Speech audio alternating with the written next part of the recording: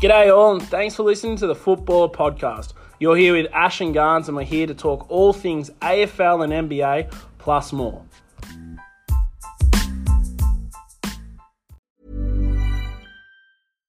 Hey Dave. Yeah, Randy. Since we founded Bombas, we've always said our socks, underwear, and t-shirts are super soft. Any new ideas? Maybe sublimely soft. Or disgustingly cozy. Wait, what? I got it. Bombas. Absurdly comfortable essentials for yourself and for those facing homelessness. Because one purchased equals one donated. Wow, did we just write an ad?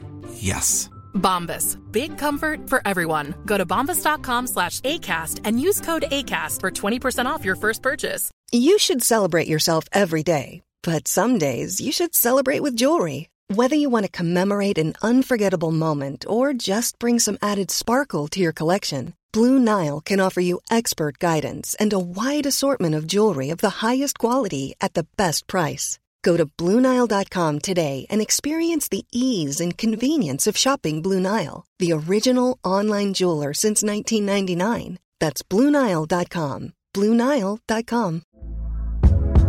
Hey there, it's Michelle Norris. I'm host of a podcast called Your Mama's Kitchen. When I travel, I'm usually looking for a way to find a taste of home when I'm not at home. And one of the things I love to do when I am at home is entertain. And Airbnb allows me to do that. When I was in California recently, I rented a house that had a great kitchen. And when we were sitting around the table, we're all thinking, we're in someone else's house. Someone could be in all of our homes as well.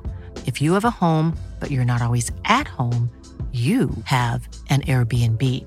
Your home might be worth more than you think. Find out how much at airbnb.com/host. All right, welcome back to the Footballer Podcast. You're back with Garns and Ash to talk all things NBA and AFL. On the cast today, we have the NBA. We're going to talk about Luke Walton and the Kings, Chicago and Golden State. We're going to dive into the AFLW, take a look at the predictions that me and Garns have chosen, and take a look at how the teams are faring after the AFL draft.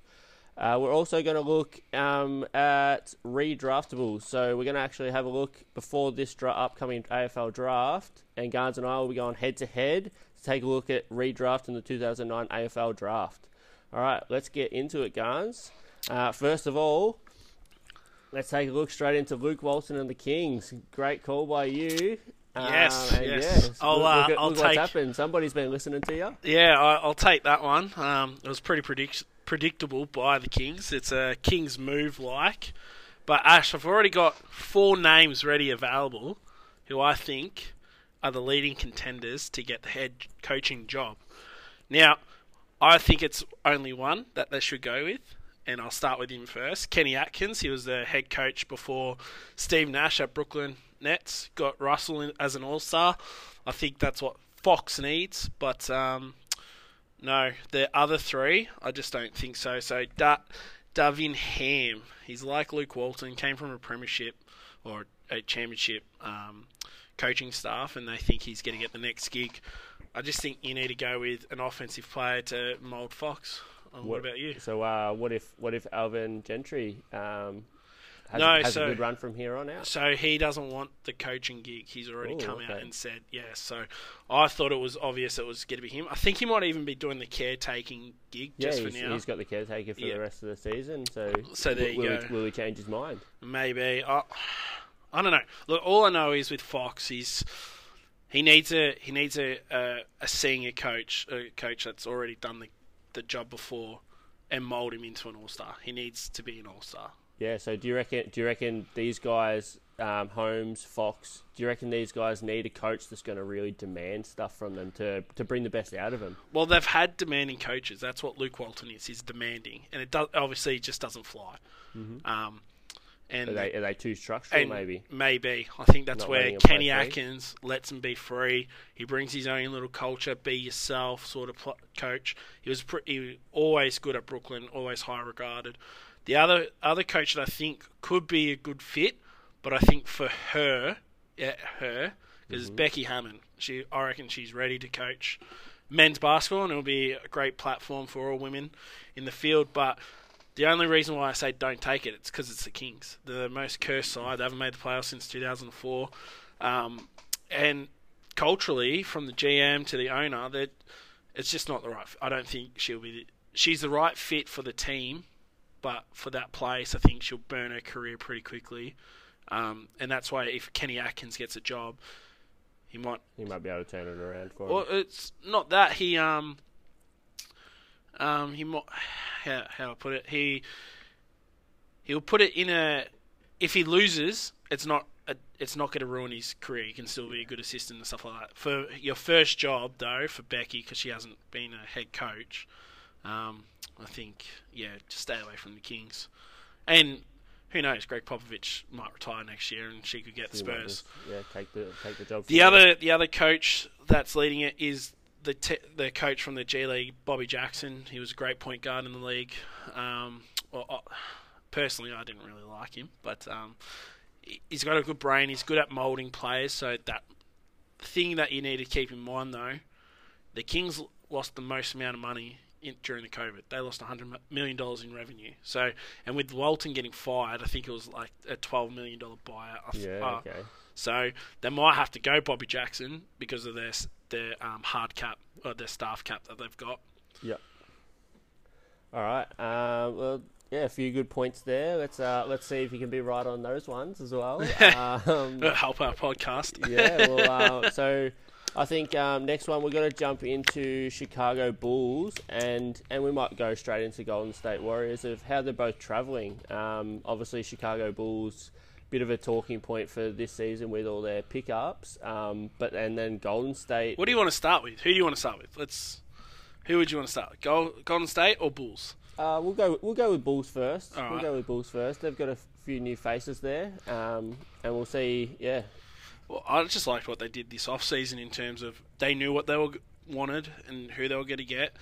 They already had a great coach in Billy Donovan, and DeMar DeRozan's rejuvenated his career for now. I'm not convinced yet. This is what I'm trying to say. I don't think regular season. I reckon they could get the number 1 seed.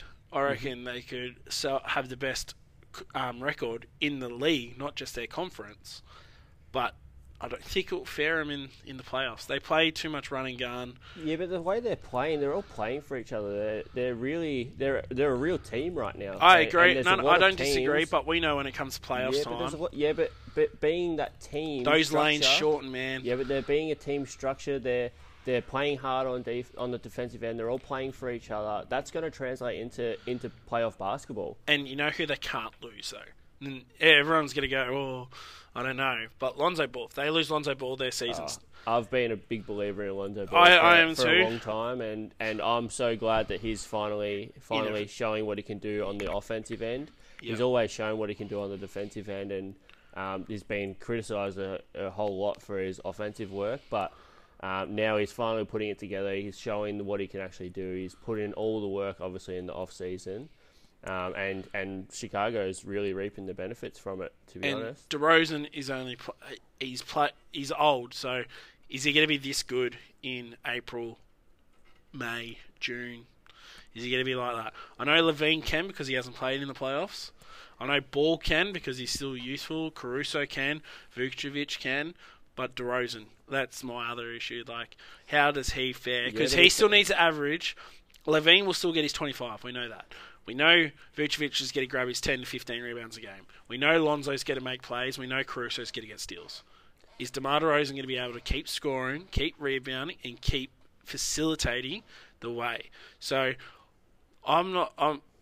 they've proven me wrong because I said I didn't believe in the hype. I thought they were going to be that Chicago's 80s team where they're all about score, no defense, and right at the moment they are playing defense. But my one point is when they got clamped against Golden State Warriors, I think it was not the weekend, just went the weekend before.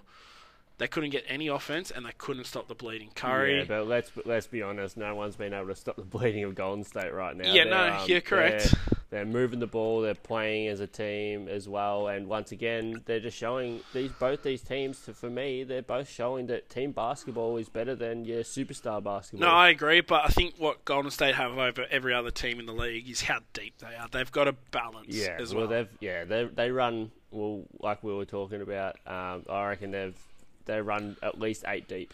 Well, I had a look at their list. That's not even some of the guys that probably aren't there. So, You know how like teams have before the trade, or who they're going to get in the trade line, in the trade deadline. Who they get? What other star they get? They still got Klay Thompson to come back, man. Klay Thompson, It's the second best shooter I reckon ever behind Curry on the same team. Yeah, like it's ridiculous. And then you got probably the leading contender for your most improved player in Jordan Poole. Well, it depends on what happens. So my whole thing is, what Jordan Poole are we going to get when Klay comes back? Yeah. So, but it's going to be all about minutes. It's going to be but Jordan Poole showing that he could be that spot up shooter, or he can be that guy that comes in has and conscience, has a burst when Curry sits. He has no conscience. I was watching the game the other night. He missed three threes in a row. Didn't stop him. Jacked up the next one, and he got hot from it. So that's a shooter's mentality anyway. Yeah. You know who he reminds me of? A J.R. Smith. Oh yeah. A bit fiery, a bit competitive. He's actually a better defender than JR. I'll give him that. Yeah, so. but let's hope he just learns how to mellow out and not take those. Not take the shots that he doesn't need to take too much. But I'm all for believing in yourself, and he seems to be believing. And when Klay comes back, we know what Klay can do. Yeah. Klay can be a spot. Are you concerned about his injuries? Like the ACL and an Achilles. Yeah. Are you? From what I've seen and how he's moving, I don't think it's going to slow him up. Not being one of those really really big guys. So like your DeMarcus Cousins and stuff like that. He's still 6'7", so that's pretty tall in comparison to us. Still tall, but yeah, compared to us. But you know, like you got those guys that they're heavy as well on their legs. Where Klay, he's nimble, he's gonna come back relatively the same. So do you expect him to be back? I think he's going to be back. Yep. And so top 5 guard in the league, like in his position. Sorry. Yeah. Yep. Yep. Oh, Golden State fans will be very very happy. If he comes back at anywhere near his best, and these other guys keep performing how they are, I just don't see Golden State getting beaten. I just don't want Wiggins to drop off. I'm loving his production on the defensive end plus the offensive end. Yeah. So he's posterizer on Townsend against the Timberwolves, his old mob, but his defense is what's getting undervalued because of what Curry's doing. Wiggins is going to the best player on each team, and he's nullifying him. He's literally clamping him. He kept Levine and beating him on the other end. Yeah, as well. and he kept Levine and DeMar DeRozan when they had their matchup last weekend or the weekend before. But like I said, they're deep. Like you got Kuminga coming off the bench, looking. Iguodala's back being able to move. Did you see his dunk the other night? Like when he was at the Heat in the finals, he couldn't move. And he's doing this, but you got Otto Porter. Curry must have given him all his workout schedule. They must have had to complete Otto it to make the team. Belitza, Kuminga, I can't say his name.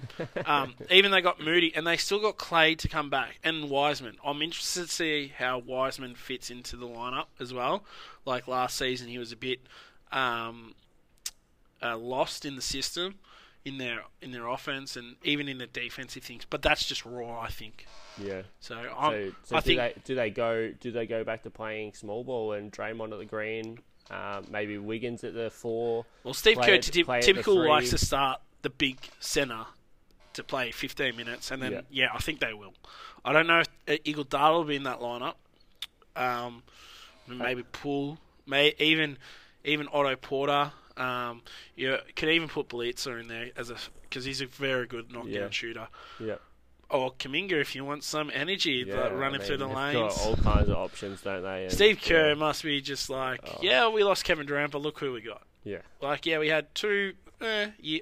Last season, not really concerned about. Like, it was just get the season get through going. It. Yeah. It was just get through it. We had Curry coming back from injury on and off.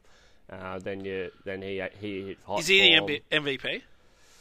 I know we touched on it last week, but it's got to be him or KD right now. Yeah.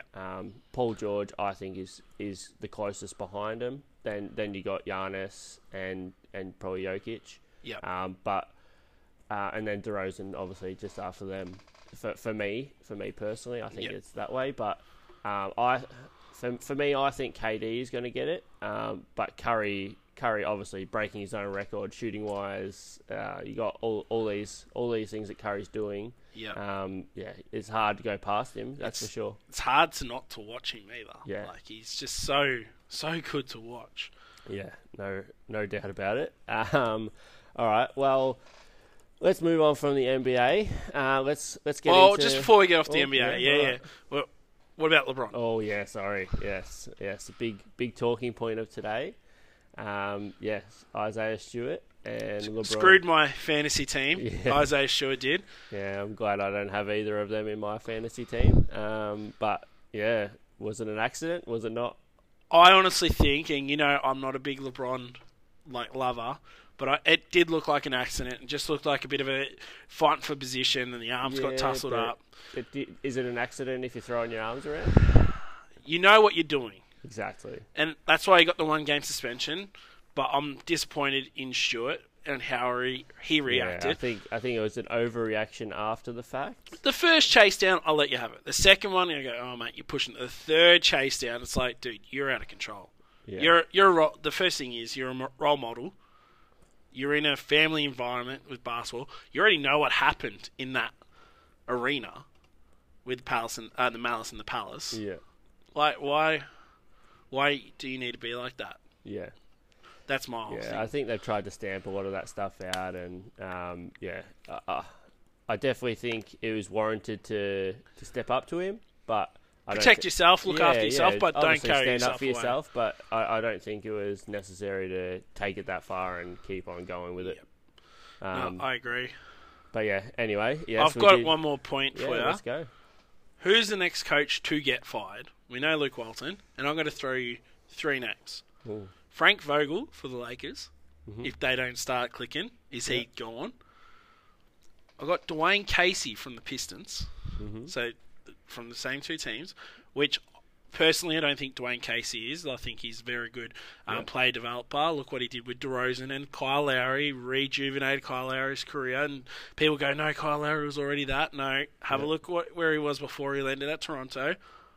Nate McMillan from the Hawks, though. They're having a pretty bad season. Yeah, I don't think it's either of those 3. Any of those 3, sorry. I think Vogel has probably built up enough credibility at the moment, just from his championship. I know they're playing average, but he's got the benefit of the doubt. I think so. I don't think he's a very good coach myself, but I think LeBron gets whatever he wants, to be honest. Well, LeBron is the GM, which I don't really like. My whole thing is team you lose KCP. You lose Danny Green, you lose Caruso, you lose defensive players, and you get in offensive players with a defensive coach. Yeah. Like, you got to get the personnel that suits the coach, and that's why Frank Vogel, in his first season as the Lakers coach, was so successful, because he had Avery Bradley, he had KCP, he had Caruso, he had LeBron actually playing defense, they had Dwight Howard and JaVale McGee, which everyone leaves out when he left and stuff like that. So, no, we had a team that was defensive orientated. Now it's our best defender is Kent Bazemore. Yeah. Who's not even... Oh, he's playing, but not well. Not well, no. And, yeah, I don't think it's any of those 3. Detroit's got a pretty young side as well. I don't think maybe they might trade for players, but I don't think they're going to get rid of their coach. I think they're going to give him the benefit of the doubt. Well, Dwayne Casey's been there for 3 seasons. I think Atlanta, you're coming off a championship, not winning, but a conference, getting into the playoffs, a conference win. But if they're not reaching those aspirations of where they think they should be, surely Nate McMillan is on the chopping block. No, see, that's what I like. And he's a defensive coach, and they're not playing defense. Yeah, but that's what you just got to give it time sometimes. Yep. No, I agree. I think we're too quick to rush on it. Yeah, it may be early. Oh, look, if it gets to 50 games in and they're still struggling and they're not in the playoff, and they're not looking like making playoffs, then maybe yeah. But I think at the moment it's early. Some people coming back in average form. They might start hitting their straps now and getting on a run. I mean, look at Phoenix. They didn't start off too flash hot, and now they're on a 13. I think it's a bit different though. You've got Chris Paul Yeah. If you have Chris Paul, the point guard, I'm pretty sure you're going to be all right. Yeah, exactly. Even Golden State, like, you're not going to fight Steve Kerr. No. But you also have Curry. So I think it helps. And people go, oh, what about Frank Vogel with LeBron? Well, they don't complement each other, I don't think. Yeah. So... but yeah, to answer your question, I don't think any of those three are getting fired this season. I hope not. I honestly hope. I don't think Frank Vogel should get fired. I'm a Frank Vogel supporter. Dwayne Casey, I love him. I think he's one of the best coaches in the league. Mm-hmm. He's just at a really poor position in terms of what he's got to work with. Yeah. But Nate McMillan, when he was at the coach at Portland, I thought he was awesome. And then obviously with the injuries to Aldridge, Roy, and Odin, they needed a new voice and they had to go a different direction before Lillard came in. Yeah. And then at Pacers, they're a funny side as well. So I'm not set on where the Pacers are as well. That's the one I think could be going. They got a new coach, Rick Carlisle's first year in, came from Dallas, big thing. Well, thing was, before he went to Indiana, he was meant to be getting the Milwaukee job, but because Milwaukee thought they were going to lose to Brooklyn. Yeah. So, no, I know we got to move on and stuff, but yeah, I thought I'd throw those out. Yeah, fair enough. All right, let's take a look at the AFLW. We haven't spoken about this yet on the podcast, so happy to jump into this and I'm looking forward to this. Give our predictions, see where we're coming up in the next season with how a few teams have gone in with drafts and how we think that they're going to improve their chances of either making finals or even making the big dance. Well, I watched, I'd say 90% of the games last year in the AFLW. I'm a big supporter of it. I think there's still 5 teams. You can get your draft this year. We talked about this off air, but Lions, Pies, D's, Crows, and Freo are the 5 best teams. Yeah. And then you got a bit of a drop off between the Dogs and the Blues. Yep. And you could throw Saints in, but Saints losing, I can't remember which player it was who retired. I don't know. I think the 5 teams are just that strong at the moment. Yeah. But in saying that, I'm actually excited for this season, and I can't wait for what's going to happen. Yeah, I'm excited to take my daughter to a few games and stuff as well. And yeah, it's very kid friendly, isn't it? Yeah, exactly. It was a lot of fun when we went. Yep. So yeah, we'll hopefully it we went to goes Victoria up another level Park as well. Yeah. It should be a good time. So let's have a look at your predictions for this season. So let's have a look at our league best and fairest. Who have you got winning? I went Bowers for the double. So she won it last year. Yeah. I think she's a great coach, tough as nails. You never see her without a blood lip. Like, she's just so tough. Really good skills. Really, really good skills. And she will poll. I don't think anyone will steal votes from Freo. But in saying that, I've actually got Freo to win it all as well. I think it's there. Okay. Yeah. That's a. What about you? So I'm gonna go the double as well. So I'm gonna pick who I think is my league best and fairest from Adelaide, who I think is going to win the grand final this season. Yep, big call. Yep. And I think Anne Hatchard. I think it's going to be a difference in the whole league best and fairest run. I think it's going to be different. But she has vote to the AFL as well. I like your call. Votes. She's going to stand out. And but healthy Aaron Phillips gets votes. Yes, I agree, because she kicks a lot of goals and everything as well. But she goes through the middle. She's really strong mark. She's very prominent. Look, Aaron Phillips is probably going to steal. That's why I didn't. Marinoff is probably going to steal votes as well. Because I think Brianna Davey will be up there. Yep. But I think Britt Benici, even Lambert from Collingwood, they'll steal votes off each other. Collingwood's got a really good midfield. I think Freo are the best all-around team, but in saying that, I'm surprised. Wait, who did you go with your grand final? The grand final? I think Adelaide's going to So you're going Adelaide. Yeah. See, I'm surprised because you're a pressure man. You love You love high tempo, high pressure on the ball. That's what Lions did. Lions did that all year, and I thought you would have picked Lions. I think Adelaide, with obviously making the grand final last year, one of the best teams in the league, and then adding the draft picks, which we'll get to soon. That they have. I think they're going to bring in a lot more talent as well than a lot of the other top teams. And yeah, I think that's what's going to push them up again. So who do you have for? I call it rookie of the year. Yeah. So I reckon Georgie Prespakis or Stella Reid. I think they had fantastic. Everyone will go Rowbottom because she was so prominent. So I would say how good she looked in her rookie years. In the state carnivals. The state levels. I think she's top notch. So I reckon she's going to be the leading contender. But, Stella Reid off the wing. You never know. For Richmond. Anyone can make that jump and take it off her.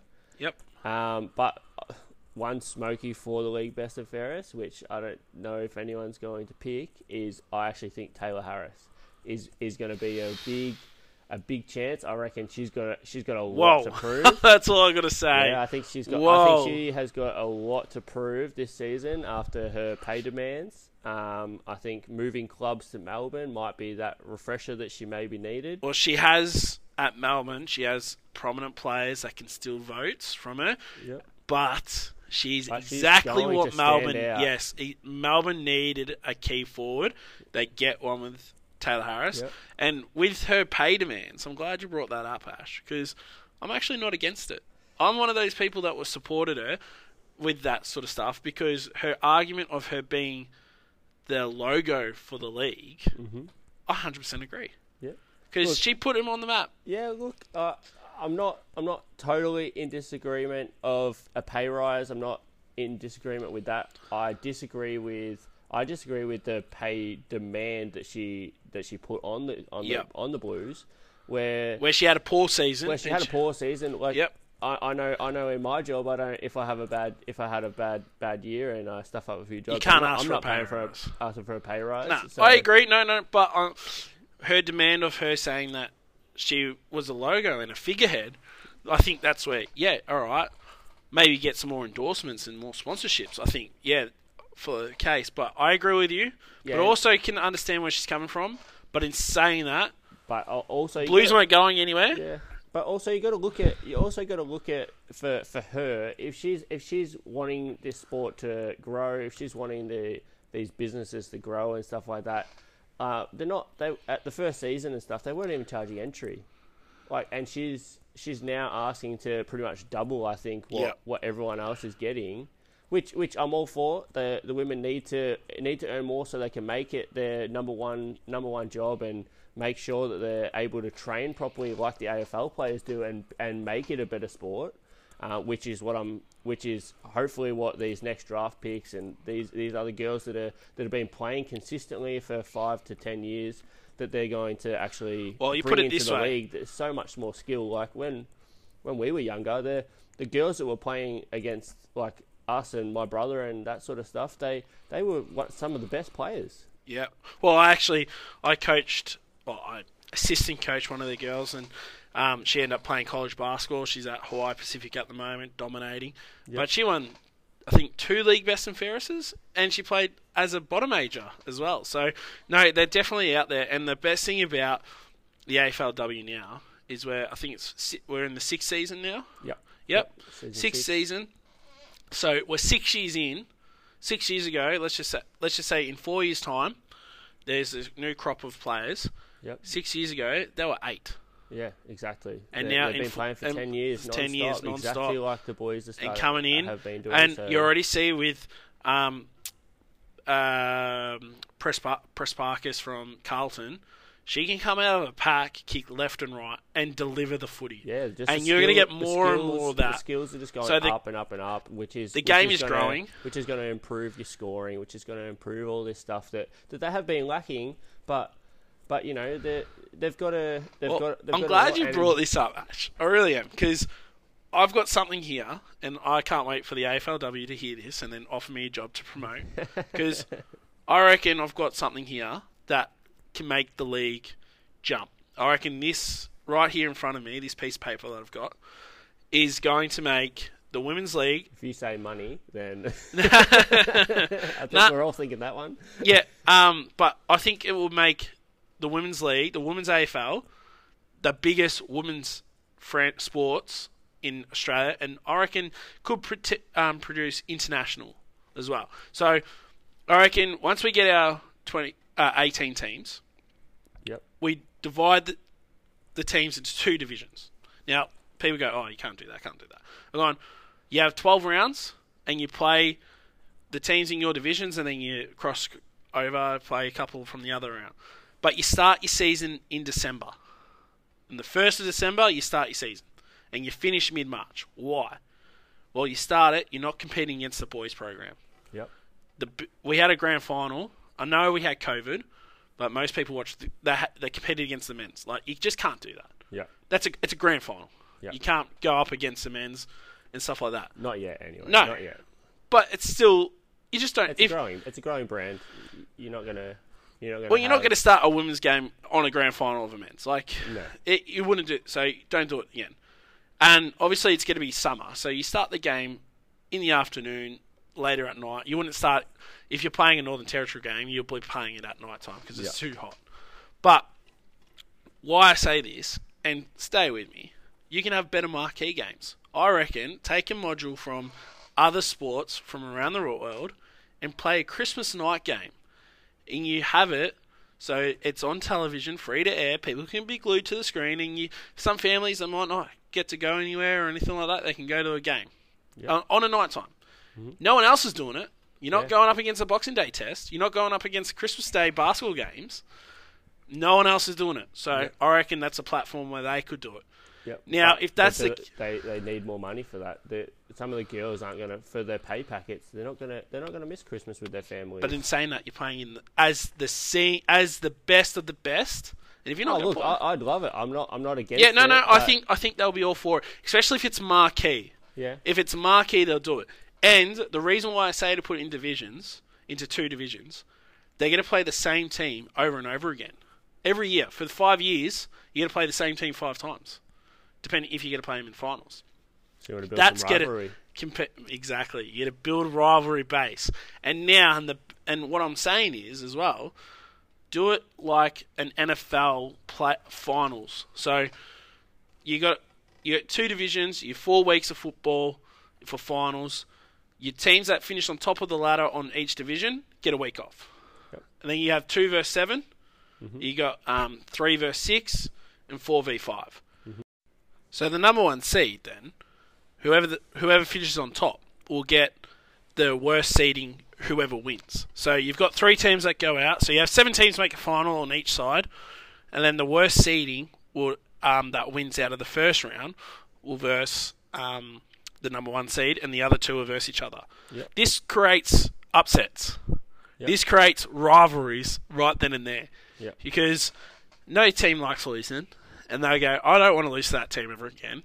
Yep. And you're creating must-see watch games. And then you combine the winner of each division into a grand final. Yep. And you play it that way. But I don't know. I'm very passionate about it. I think this is what it is. And my daughter loves footy, so I want people to watch it and be able to go to it. But it's got to create rivalries. Yeah. And that's what makes footy so great. Maybe it's something for them to look at. Maybe we'll send this. I told them, call me up. I've got this planned out. I spent a lot of time thinking about this, and it's not going against the men. That's the biggest thing. Yeah. And we get AFL 24 all around the clock, all around the year. Yeah. Yeah, which we get the off season. I'm definitely not against. So. we get the off season, and people go, "Oh, what about the grounds?" Well. Their AFL... The sprinkler systems. Yeah. Have you walked... Recycled water. You've walked on the MCG. You've walked on the training grounds. It's like clouds, mate. So it's not like you're every day going to the local footy oval where the groundskeepers... Who knows what. This is professional, top of the state, top of the art. Yeah. So that's where I stand on it. I'm interested to hear your take. Yeah. Oh, look, I'm definitely not against it. I would love to see that, to be honest. Well, we both have young daughters, and both of them love sport, and they both love footy. So, I think, look, yes, every parent wants to see their kid play professional sport, but if they have a platform and a way to get there and a goal, they make it. But at least there's something. There's role models for them to look up to rather than looking up to men. You know, it's always a good thing for that to happen. Love to hear people's other thoughts on that as well. Yeah. All right, let's have a look at the AFL draft. Yeah, AFLW draft. Sorry, with just a few teams. So. A couple of teams obviously finishing closer to the bottom, and then my pick for the grand final, Adelaide. We're just going to have a quick look at them as well. Yeah, go for it. I got Gold Coast. Gold Coast obviously finished bottom. They didn't win a game, but they've got three top picks. They've got a pick, the first pick. They've got the sixth pick and the eighth pick. With the girls coming up now that have been playing like we were talking about for that 6-7 years now. That have been striving for it. They haven't stopped playing. They're younger girls. Their future's bright. They're coming in. You know, then you got Geelong. Just those two teams are the two bottom teams. I'm just going to quickly look at them both together. But then they've got 2, 7, 9, and 15. Geelong got struck with injuries last season, they've so I expect them to bounce up the ladder. They were still competitive. They lost one, maybe 2 games by decentish margins. Yeah, North Melbourne, but they were still scoring. They were and you're adding 4 top tier talents. So you know you got both of these teams, and like I keep saying, the girls that are coming up now are gonna be. And nothing against the girls that have come over from cross-code and stuff like that, but they stopped playing for 5-10 years. Even if they played when they were younger, they stopped playing because they had nowhere to go. Well, you look at Britt Bonici. She got to keep playing footy the whole way through. She didn't have to stop, I'm pretty sure. Yeah. But I agree, like Georgia Press-Parkes is a proper one. Like, she played footy all her life, and then she got into the AFL, and she burst onto the scene. Yeah, just straight away. At the same time, I think... Sam Welsh and Matt Rowell in the men's program, a bit different, but number 1 picks and a lot of picks, they're still kids. Oh, they're still kids. But where the future lies, where the AFLW is at right now, I think the kids and the younger girls that have been playing non-stop that are coming in I think they're gonna change the game. I think so too, but there's 2 players that come into my mind, and they will see a young girl coming into the ground, matching up against them. Mm-hmm. They won't stop them. Bowers, you're not tackling her, and she's going to probably break you in half if you try and push her off. Yeah. And Brianna Davey, 2 best and fairest from last season, and they're talents, and they're not the only players. I'm not knocking the players that are already in the league, but I'll give you one. I think they're going to come in, and I think they're going to change the game as it stands right now. I just think the skills that they're going to bring in is going to be better than the girls that have come back from the netball and all that stuff. Like I said, not knocking them, but just being able to play non-stop footy is just going to be an advantage over the girls that have crossed and crisscrossed and gone cross-coded gone all around the codes. But yeah, I just think it's going to be a massive difference, and I'd like to see what happens. I'm predicting Geelong to make the finals. The fixture hasn't been released yet, and we don't know what the format is because it has changed over the years. But that's a big call. But it depends on their fixture and how they're going to structure the league. Yep.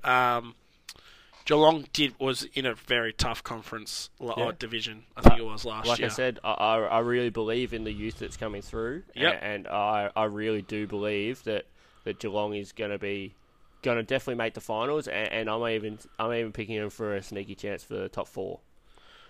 Wow. Look, it's good to have a strong opinion, but I can't see any of the 5 that I pick not being around that 4 mark. Yeah. Like, I expect...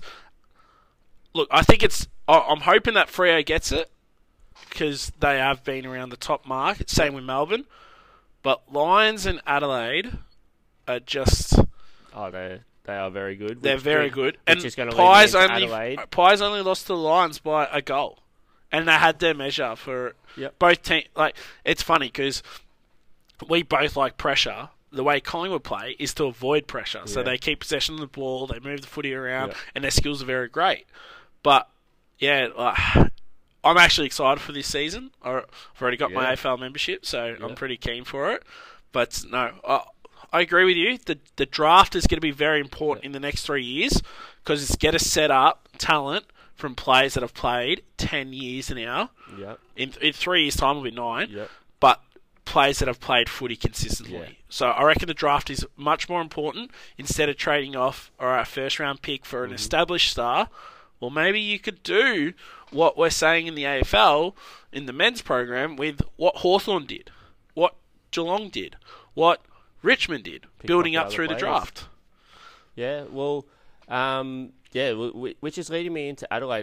The whole reason that I have picked Adelaide for the grand final win is they're the only team out of the top few teams that have a pick up high, and which is, look, for me, they've had one first rounder at 17. They've had 2 second rounders, one at 20 and one at 34. You're bringing three probably fairly quality players into your team that's already a top tier team. I mean, they're just gonna. I think it's just gonna put them back up above Brisbane and Collingwood and I'm not gonna slander your pick or anything like that. I think Adelaide are always one of the best teams in the league. Mm-hmm. They've already won 2, and they made a third grand final. So no, they've coached well. They play well, they play for the team, and they've got a massive support behind them as well. Yeah. So, and whenever they play at home, they have a crowd and they get behind them. No, like I said, I'm so excited for this season, and I'm excited to see these young players. I really think Georgie Pressparkas and Stella Reid, for me, are the two keep your eye on players. I think they could even make the All-Australian squad. Ooh. That's how good I think they could be. Yeah. Let's hope to see it. Yeah. All right. Well, let's take a quick break, and then after the break, we're gonna jump straight in to the redraftables and have a bit of fun. And we're back, Ash. We're going to do our first redraft. We call it the redraftables, the 2009 AFL draft. You and I shared a little notes before, and we've got some interesting takes. Who's going to take the first pick? All right, so you want to get straight into it? Yeah, let's get straight into it because I've got a feeling we're going to do the first 20 picks. Yep. Depending on how the time is and if the drop-off is too much, which I don't think it is looking at the list. It's a very stacked draft. Yeah, and I've seen, and there's a few unlucky players that are going to miss out. Yeah, when we do our picks, just make sure you read the original team out. And I've got the original pick as well. Okay, so all right, number 1 was Melbourne, which was Tom Scully at number 1. Yep. See, I'm obviously changing that one, and I'm going to go with Fife, Nat Fife. There's going to be a few issues with this one. Maybe not from you, but we know who number 2 is then. So 2 was Dusty. I picked Dusty. He would have gone to Melbourne. I mean, for me, either way, you go either way. You're still the only thing that Fife gets is a bit of the extra bonus. So with the second pick, it was Jack Trengrove, and I'm going to take Dustin Martin. So Melbourne this is when they had the priority pick plus the first pick. Mm-hmm. What a midfield they could have had. Like, it all worked out well for them. They won the flag this year. They won the flag. They probably could have won one a few years earlier though. Yeah, no, I agree. From what I'm looking at. But yeah, they're definitely obviously the best 2 out of the draft. I would assume. And all right, moving straight into number 3. Who you got? No, it's your pick. Or my pick. All right. I had Max Gawn. Yeah, I had Gawn as well. Yeah, I think the way he's improved out of sight in most recent years and earning a few All-Australian Blazers. So this is where Dusty originally got picked, and his career's obviously been very detailed, but Gawn, very detailed as well. Yep. I think that these 3 players, there's other drafts with great players, but these 3 players are so damn good. Yeah. So damn good. You can't go past them. So I have the 4th pick, and Freo had this selection, and they had Anthony Morabito they picked. Yes. I went with Cunnington. Ooh. So I thought, I went with, how I chose this pick was, I knew what they had at the time, what they needed. They went with a midfielder, but they didn't have an inside midfielder. Paul Hazelby was at the end of his career. They also, at the time, they didn't have 5. And Michael Walters wasn't playing then either. But they did have Mundy, a young Mundy. But Cunnington would have fit with a Sandlands tap straight down, big body, get the handball out. But for me, Mundy was that big body player they already had in the midfield. Yeah, but Mundy's shown that he can play. I have gone with Mitch Duncan at number 4. Well, you've got the 5th pick with Kangaroos selected Cunnington with the 5th pick, so you're going with Duncan.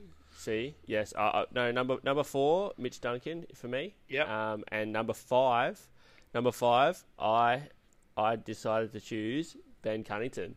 Yeah, so he still ends up at North for me. Yeah, so I had him. I had Cunnington at 4, Duncan at 5. Interestingly, they're both Geelong Falcons. I'm pretty sure. Yeah, but for me, Mitch Duncan has probably had the better career. He has to be above Cunnington. He has to be. How so? And if you got Mundy there, they've already got a big body midfielder. Mitch Duncan has to go there. I don't know. I think if you played Mitch Duncan's career out 10 times, he lands at the best possible position when him going to Geelong. So I think we got the best version. He took a lot of backseat at the start of his career. Yeah, but he didn't need it, and he got to slow burn, where Cunnington goes to a rebuilding North Melbourne side. I'm not going to say terrible. He had to, and he's been great ever since. He's probably one of the best midfielders in the league. So hence why him still at North is still a good pick for them, and Mitch Duncan wouldn't be a good pick for them because he hasn't been allowed. I think there's going to be a lot of angry North Melbourne supporters out there just saying that. See, North. I think Ben Cunnington is the perfect player for North, and I think Freo would have been better off with Mitch Duncan. Okay, so. We'll agree to disagree on that one, which is fine. Yeah. This is great, providing great content. Number 6. I went with Talia. Oh. Because the Swan, you think about it. That's early. It's a Swans pick. They chose Gary Rowan. Oh, so, that's way too early. No, I went with... So where did they want Gary Rowan to play? In the forward line. Yeah, so... And who has had the best career out of this draft, probably, as a forward? Probably Gunston. Oh, and that's my pick. No, so I went with Talia. Like, you had it was in his prime, Grundy at the time as a full-back, and had Teddy Richards. But imagine it. Yeah, then imagine them having more of a forward line. Nah. The Swans played contestant. They still have poor rules. Nah. I think Jack Gunston is the best pick at number 6. But moving on to number 7. Yep. I have Dylan Grimes. They have an ultimate forward line. They had Pritis and that running through the midfield. I've gone Dylan Grimes to shore up their back line as well. My 7th pick, the West Coast. West Coast also picked Brad Shepherd with this pick. Mm-hmm. I went with Dylan Grimes. Ooh. So we got an agreement. Yeah. And then this is where I thought. So you brought up Gunston before at 6. I had Gunston at 8, going to the Power because they badly needed a forward. Yep. And let's be honest, they've got the next 2 picks, the Power in 8 and 9. They picked John Butcher and Andrew Moore, which I can't remember them. Yep. So I cannot remember them either. But I thought Gunston and Carlisle, because Carlisle, in his peak, Carlisle was the second best backman behind Harry Taylor. In his peak when he was at SM. Wait, so you got Gunston at 8 and Carlisle at 9. Yes. Yeah. So for me, for my Port picks, I have Sam Reid at number 8 as a big forward, who's probably the second best forward in the league, which is what they're after, and then I've got Brad Shepherd at 9. All right. So we're really, really, really different in that regard, and I'll tell you why in a sec. But let's just run out the top 10 for a second. And Essendon has a pick, and they choose Jake Melksham. And I went with a 3-time premiership player in Asprey. Oh. I think he's just undervalued backman. I don't think there's much changing in his structure. And if you have a real think about it, he was the third key defender for Richmond. And I think that saved him. Yeah, I agree. I don't believe he was as good as. He's still a good kick of the footy. Great position. He's not a bad player. I think he was definitely looked after in that Richmond team with how much pressure they put on. Yeah, and I agree. Before, but I think Ashbury, before they were that good, he wasn't that good. But you look at. So all right, let's go with your 10. With pick. my number 10, I have Ben Stratton, who was an ultimate defender, ended up being a captain at Hawthorn, and was that good in defence. Wow. I actually don't have Stratton on my top 20. Well, haven't you made a mistake? No. There's going to be a few angry Hawthorn supporters. I probably could make it. Actually, no, I do. But he's later in the picks. Okay, you're lucky. I've got right in my book. We would have received a few hate mails. But no, this is where it's actually good, because I think next time when we do our redraft, we'll go 1 for 1, and if a player slips, we'll pick him up where it goes, and so we don't compare where we had him, and then we'll ask him. But 11th pick, who'd you have? It was the Demons, and they picked Jordan Gisberts. Yep. And for me, where Melbourne was lacking probably a lot of things at this terrible point of time. There's no hiding it. But with who we've just got, we've got Fife and Dusty already. Let's really make a powerhouse midfield and wing position and pick up Tom Scully at number 11. Wow! Whoa! I didn't have Tom Scully in my redraft at all. That is a horrible choice by you. Tom Scully was a gun early on. He also came really good at GWS until he got his ankle injury. Yep. He was probably one of the best wingers in the comp again. I agree. At that point. I agree. Until he got his ankle injury. He even got back to playing semi-good football at Hawthorn after his ankle injury until this whole I just think my retirement. pick is actually just even better than that, because he complements what Fife and Dusty are. Okay. And I've gone with who should have won the Norm Smith medal in 2016 in Liam Picken. Oh, to be fair, I've always loved Picken and how hard he works, and he's a team first player. He is. Look, I agree. I just don't think he's better than other players on my list. So you don't have Picken at all? I don't even have Picken. So you can't give me stick for not having Tom Scully. If you're not going to give, there should have been Norm Smith medalist. Yes, but no. Liam Picken only did it for 4 years? No, he did it for a lot longer. No, he didn't. He started off as a defender. And then he did it for about 4 years of being actually a relevant player. At his best, he's better than Scully. No, he wasn't. Yes. No, he wasn't. He played well in the big game. Tell me when Scully played a big game in a final. He played a lot. Picken played 4 great finals. No. I'll have him over Scully any day of the week. Okay. Next. All right. 12th pick, Carlton. Right. Carlton. Kane Lucas, they picked. They needed to stop a lot of scoring. And no. Sorry, they were actually pretty good in 09. And I think they had Chris Judd and stuff running around then, didn't they? Yes, they did. They had Judd. They had Cruiser, Gibbs, Murphy. Yes. And they got the big Fev. No, I think that's when Favolo said the pressure point. No. Because I think that was the year. No, Chris Judd only went over to Carlton after 2007 or 08. 2007 he came, Yeah, so Fev was there with him. No, I think Fev only for 1 season or 2 seasons. I'll Google it. We'll find that out. But for me, I went with Daniel Talia. Which now shores up their backline with I was right. One of the best his midfielders. Last year. With one of the best midfielders running around, they shore up their backline with Daniel Talia. Yeah, so 2009 Favola leaves. Okay. So does that change your pick though? No, it doesn't. I still take Daniel Talia. See, I went with I went with a midfielder, and the reason why I did that was, yes, they had Gibbs, yes, they had Murphy, yes, they had Judd and Cruiser. Yep. But I was like, they need another good player just to ease the pressure off Gibbs and Murphy, because they were still young at the time. Mm-hmm.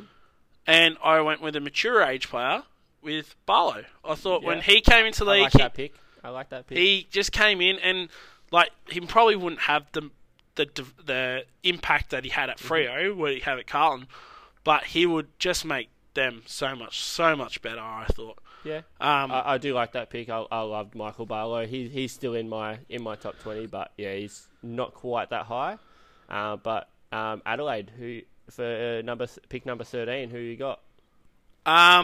So 13 was Talia, as in a prop off by Adelaide, but I went with Zach Tui. I thought a dash and half back. Yes, they get led eventually and stuff like that, but I think he makes that team better. But they're lacking in... Graham Johncock is at the end of his legs. But they're starting to pick up forwards. They're starting to get forwards going through that club. They've got it. I think they had a pretty decent midfield still. They still had Bock at the time. And the reason they're still going... Yeah, but... Okay. They had Bock and they had Phil Davis okay, still. So you add in now, my 13th pick is David Asprey, who's a third fiddle, which fits in perfectly with them. Really so yours up their back line, and they have a gun team. Yep. I don't know.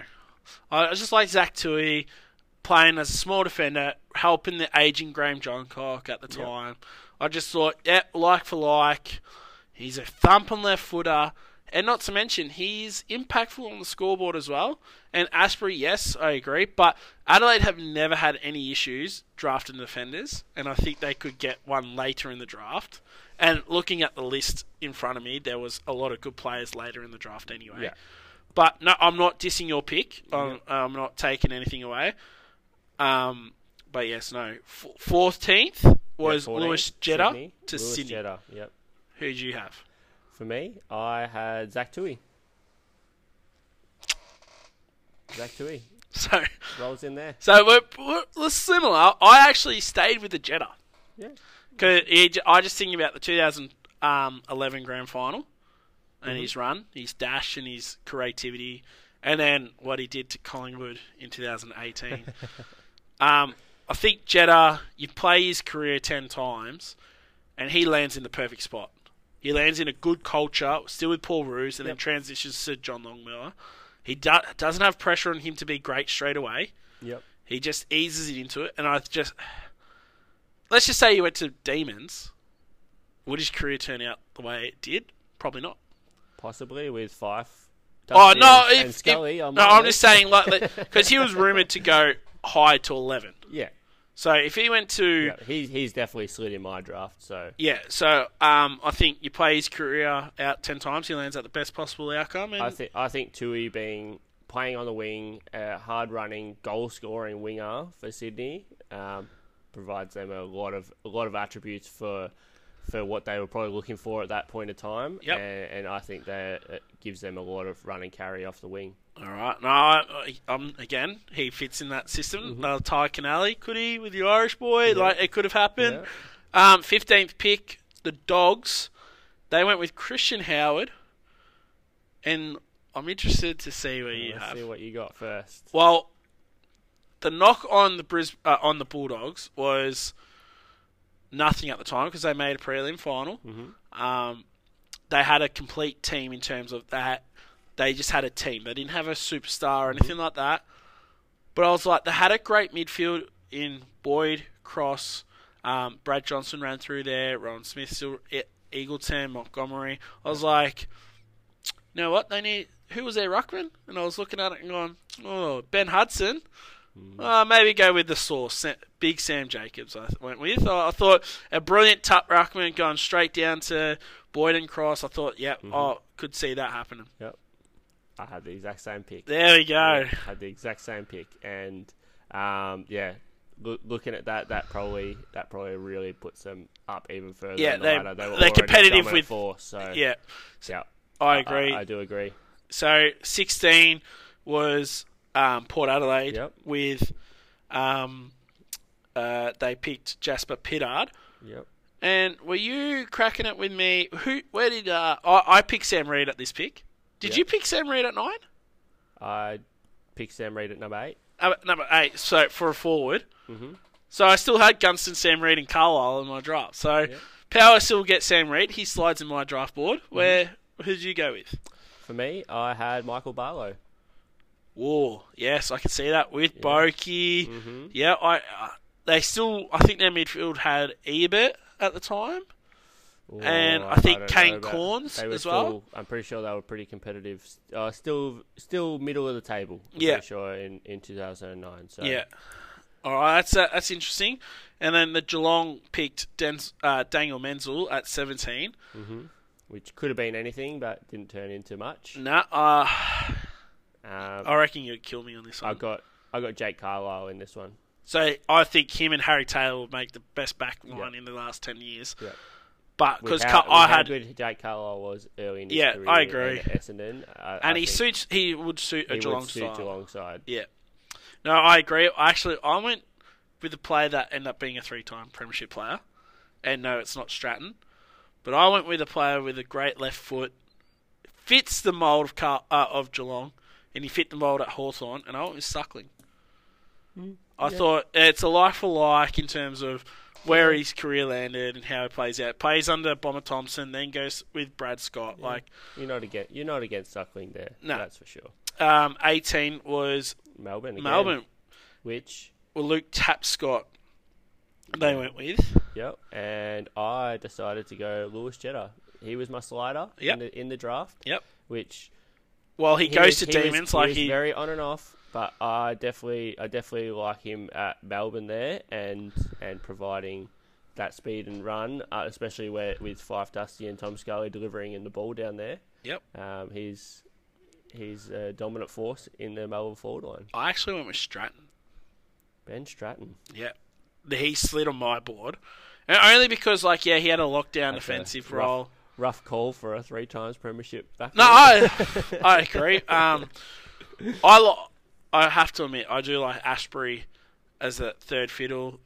That's why I put him a bit higher than Stratton. But Stratton's last couple of seasons before he was retiring, you could tell that he was out of it. It was only his last one. The season before that, he was still very good. But yep. All right. The last one, I think he might have had a little bit too much on his plate being the captain. Yeah, that could be true, and takes the fun out of it and stuff like exactly. that. But if I can't remember, who'd you have at 11 again? Number 11, Scully? I had Scully, yep. Yeah, so, and who'd you have at 18 again? At 18, I had Lewis Jetta. So, Demons, in their 4 picks, in their top 20, in their original draft, they went Scully, Trengrove, Gisberts, and then they went with Tapscott. Yep. 2 of those players barely played. One of them had a career-ending foot injury. Yep. He was the youngest captain of Melbourne. And Scully went to GWS. Yep. And Scully was looking good at the start. If you keep all 4 of those guys, all 4 of my guys in that team, who knows? Well, I had Fife, Dusty, Picken, and Stratton. Yeah. Yep. But the whole thing was Scully left on $1 million contract. Yeah. All right. Let's have a little bit of discussion at the end. But so for pick number 19. Let's finish it off. Pick 19 was Benjamin Griffiths that went to Richmond. Yep. Who'd you have? I had Matty Suckling. Suckling down at Richmond. Yeah, I had Shepherd. Yep. Brad Shepherd. Oh, that's a big slide for Shep. Yeah, big slide for Shep. I know. Oh, but in comparison to... That is rough for Brad. Yep. In comparison to the other players on the board, I thought he was probably the one that had to slide. The other players had a better career and stuff like that. But Brad Shepherd has also been injury prone. Those hamstrings have gone quite a bit. No way. I'm pretty sure he's a multiple All-Australian player. I think he's got at least one. I think one maybe. Yeah, but he's one of the main reasons that West Coast is so good one out of the back line. He provides a lot of run and carry. He takes a lot of different styles of opponents. I can't believe he slid that far in your draft. Well, he only came good after his 5th season, I think it was. Yep. But no, and then the 20th pick was Nat Fyfe in the original draft. What a pick he turned out to be by the Freo. Massive steal. And now I'm an and-ahhing about this bloke. Yeah, I don't know how I feel about my 20th pick. Yeah, I think we've got the same here. All right, who you got? I got Gary Rowan. Yeah, I got Gary Rowan. Yeah, I'm not 100% sure. But here's who's left on the board in my draft. I had Melksham, Pittard, Basnak, Collier, McMillan, Christensen, Vardy, Duray, Josh Thomas, and then you could go Casbolt, Podsy Adley, Clay Beams, Hutchings. Yeah, but I think he was just a better one out of for me. Yes, but also Gary Rowan, he could be the best player on the field, or he could be the worst player on the field. And what he provides and what he can do is so good, but So my argument a for little bit Gary of Rowan, reliability with him. That's the only thing that lets you down. My argument with Gary Rowan is he came from Sydney, who are at the time were not now, but at the time stoppage side, team structure, team defence. Yeah, goes to Geelong, stoppage side, team structure, defence. Really doesn't fit his style. Yeah. So if Gary Rowan was on Richmond, we'll probably be calling him one of the better forwards. He very well might be. So I think... And going to Freo, they were a pretty quick team, and they... Well, when Ross Lyon got there, it was a bit different. They were slow build. I think... But you remember, I've just picked up Mitch Duncan, who's going to be delivering pretty quickly. Mate, you had Nat Fyfe and Ballantyne, Yeah. It's the style of play. Like, if he went to 19 to Tigers, and let's just say they kept him on the list with Dimmer, and then he wins the 3 flags with the Tigers. Oh, yeah, he's... we could... Mate, we're talking about Daniel Rioli as a 3-time premiership player. Yeah. Who would you have, Daniel Rioli or Gary Rowan? Gary Rowan. Exactly. So he's probably going to be a lot more... Yeah, and that's not... I'm not putting any salt in the wounds for Daniel Rioli. But Gary Rowan is the better player. But Daniel Rioli fell to a perfect thing to go on to the Tigers. Yeah. And this is where we got to look when we do our redrafts, because I'm sure we're going to do another one. Whereas we got to look where they land and where they are. Like, we look at Duncan, he landed at the best possible outcome going to Geelong, slow build in a real draft. He wasn't forced to be anything, just develop, and he come in and he was delivering footies, playing the slow build, playing on that wing. He fits it. But like Jetta goes to, again, he nails it, but does he become anything better if he gets picked up? I got him going to the Swans, you had him going to the Demons. Yep. Does his career unfold the same way? Probably not. Never know. So and my one with Asprey going so high, it is controversial, I'll admit that. Mm-hmm. But going to Bombers, is he the 3-time premiership player that we all think that he is? No. Probably not. So... I'd have to win a final for that. So yeah, exactly. Sorry, Essendon fans. But no, this is where the draft, it's so... The AFL draft is probably the worst draft in sport in all sports, but it's so intoxicating to watch. Like, it's so good because anything can happen. You just have to land at the best possible outcome. Yeah. And like a Dane Swan, who went very late in his draft, and he had Mick Malthouse ripping into him. Oh yeah, maybe I should pull my finger out, and he becomes a Brownlow medalist and one of Collingwood's greatest. Luke Hodge rocked up fat. Yeah, gets fat shamed, which I don't support at all, but it worked well for him. But you have a number 1 pick in Cruiser. He was ravaged for injury. All right, sorry, Bryce Gibbs, Scott Pendlebury sitting there. Yeah, like anything can happen. I'm not saying, and this is what makes me go that like tomorrow night's the first round of the AFL draft. I'm excited to see where it is, and I'm excited to see what North Melbourne are going to do with their pick. Could be a few massive sliders who could end up going. Well, there has to be sliders this year because of COVID, I think. Yeah, like it's going to be very interesting this year. There's going to be, who knows, there might be another Dane Swan where the really low pick comes in and he's one of the top tiers of hopefully the a Collingwood player. There's my bias coming in. But yeah, and there's massive things going on in the draft, and I can't wait to cover it on the next podcast. Yep, till next time. Yeah, we'll see you then.